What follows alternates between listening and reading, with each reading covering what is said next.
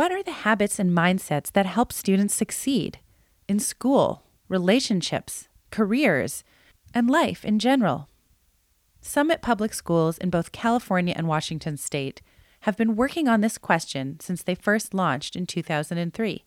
Called Habits of Success, students at Summit spend time each day exploring and practicing research-based habits like self-efficacy and resilience. And now, as part of the Assessment for Learning Project initiative, Summit educators are digging into how to authentically assess students' development with these habits in a way that lets kids know themselves better.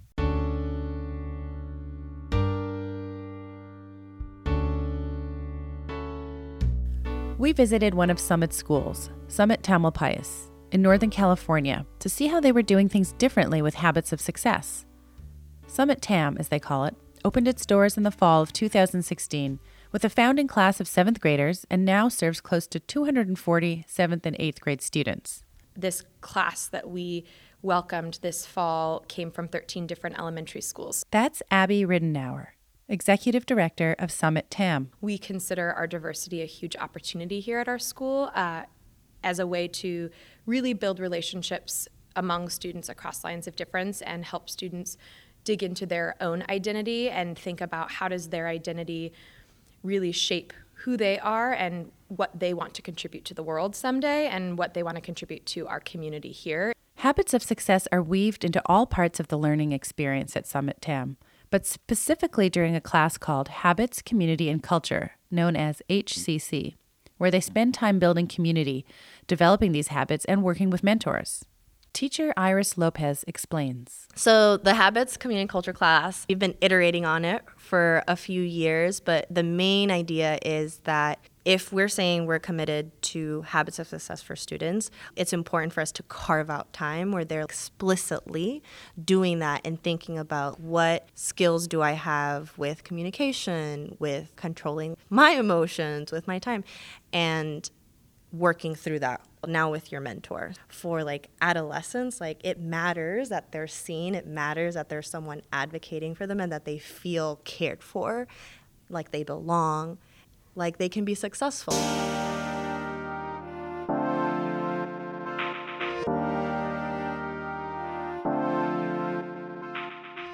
At Summit Schools, one whole day a week is dedicated to spending time in their mentor groups, where mentors check in with each student and find out where they are, how they're feeling, and try to build a community or culture of support among that group.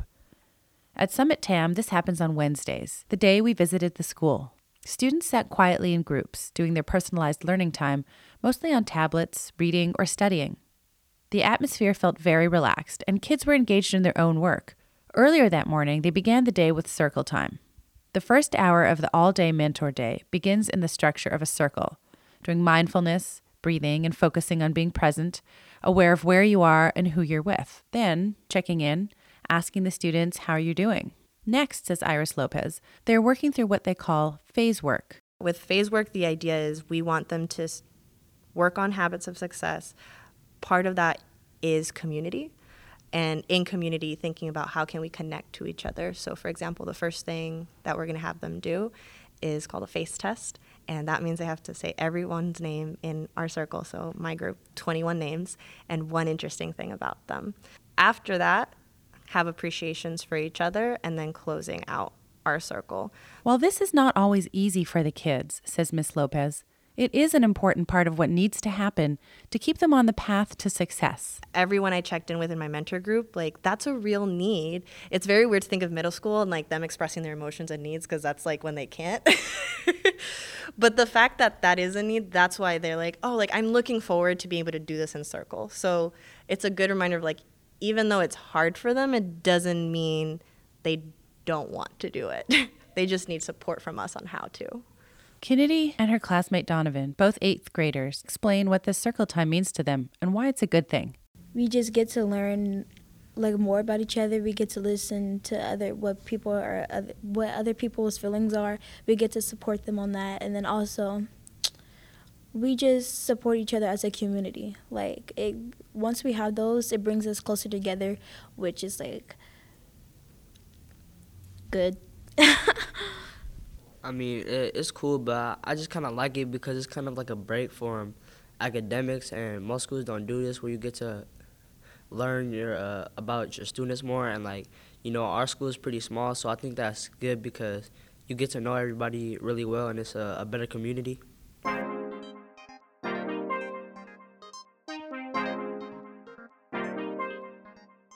Thomas Pedrosa, an 8th grade social studies teacher at Summit TAM, says it's not an easy process, but a necessary one. I think that it's really, really great that we can have time during the day that is that messy and emotional and just very vulnerable and real. It's a space where the kids can bring their whole selves, baggage and all, and we unpack it together. And sometimes it's a wreck, but always we're respectful and moving forward. Focusing on assessing habits helps teachers talk to students about the specifics of their mindsets and behaviors that are either helping them reach their goals or doing the opposite, keeping them from their goals. That when students are struggling and when we have to do a check-in with them, whether it's in class or after class, that's always the question to come back to. It's like, how are you growing? Or what is the need you have? How can I support you in that? So what I like about the Habits of Success is that it never feels, when I talk to a student, like it's punitive. Like, you don't have this and the consequence is this. Both behaviorally or academically, that's never the case. It's always like, it's okay. Like, this is a growth area for you. What can you do? And what can I do to get you there? Very difficult for 7th and 8th grade to articulate, but it's a great exercise for them to start doing that now. And for me, what I think matches up really well with is the idea of, like, I know it's really popular right now, but talking about growth mindsets. And while it seems like a new buzz phrase, it really does have applicability here. The idea that this is about the growth and development of human beings. That's what Habits of Success do. It's not a matter of do you have it, do you not have it. It's these are examples of what we think you need to grow as both a human and as a student. So how can we get you there? And that's always the place where the conversation starts. So it makes a big difference in my practice because I feel like that aligns with how I see students, which are growing human beings.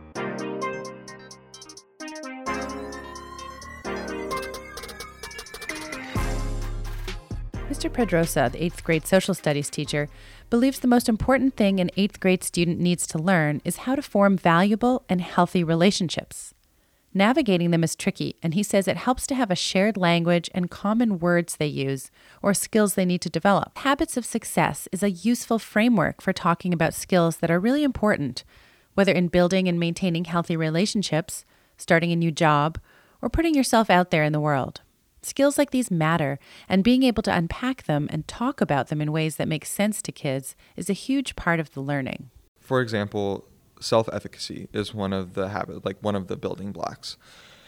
And so to be able to tell a student like what self-efficacy is, like the feeling that you can accomplish something, and then talking about all the things that go into that is a lot more powerful than saying, hey, you need to do this, or like you need to be better at this thing. And so it gives the student maybe not ownership right away, but at least awareness around like what the expectation is for them, and not only that, but how it's going to help them build relationships in the future. But how do you measure these kinds of habits or skills? One 8th grader, a soft-spoken girl named Soleil, said every day she and her classmates set goals for themselves. We set like multiple goals, like we set goals every day for ourselves in the classroom, like be respectful and like get your work done.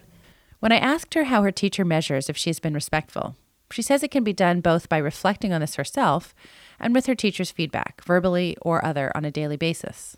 Well, the respectful part is like mostly like either the grade, like there's a grade like norms and stuff, and they grade us on that. And then if we're not being cooperative in class or if we're not participating, then they'll tell us. And then sometimes they would say like you're doing really good in class and stuff. Norms are an important part of Mr. Pedrosa's classroom. He sees his classroom as a community, a microcosm of our larger society. And because we're a community, we have 3 norms, and we read off the 3 norms together. Be supportive of one another in our words and actions, learn from mistakes, and make an honest effort. He says the only feedback he gives to his students are around norms. Are you living out the norms? Is this alive right now? Is this actually happening? Are you holding yourself accountable to these things? If not, then that's a conversation that I have with students. Sometimes we have to go over the slide 3 or 4 times a day, but we always make it through. According to Mr. Pedrosa, what use is big data if it's not measuring these habits? He can measure and track the progress of his students, not in numbers, but in his observations, his interactions. How can his students be successful in 8th grade, 10th grade, college, and beyond if they can't interact and connect with each other in positive ways? It's little things like, how are you engaging people socially? If I have, there was a kid who every single time he seemed to engage other students, it was begun negatively. And so we talked about how can you have neutral interactions to start a social interaction. And that's a really it's a weird thing when you think about data. That doesn't fit in a spreadsheet, and it's not something that you can track with regularity, and it's not something that I myself alone or anybody on their own can be responsible for. But that's to me, that's data. That's what matters. The ultimate goal at Summit is to prepare students to be citizens of the world with skills and habits that transcend any one subject and that can be used in any setting: classroom, boardroom, living room, and beyond. Using habits of success is one way they are getting there.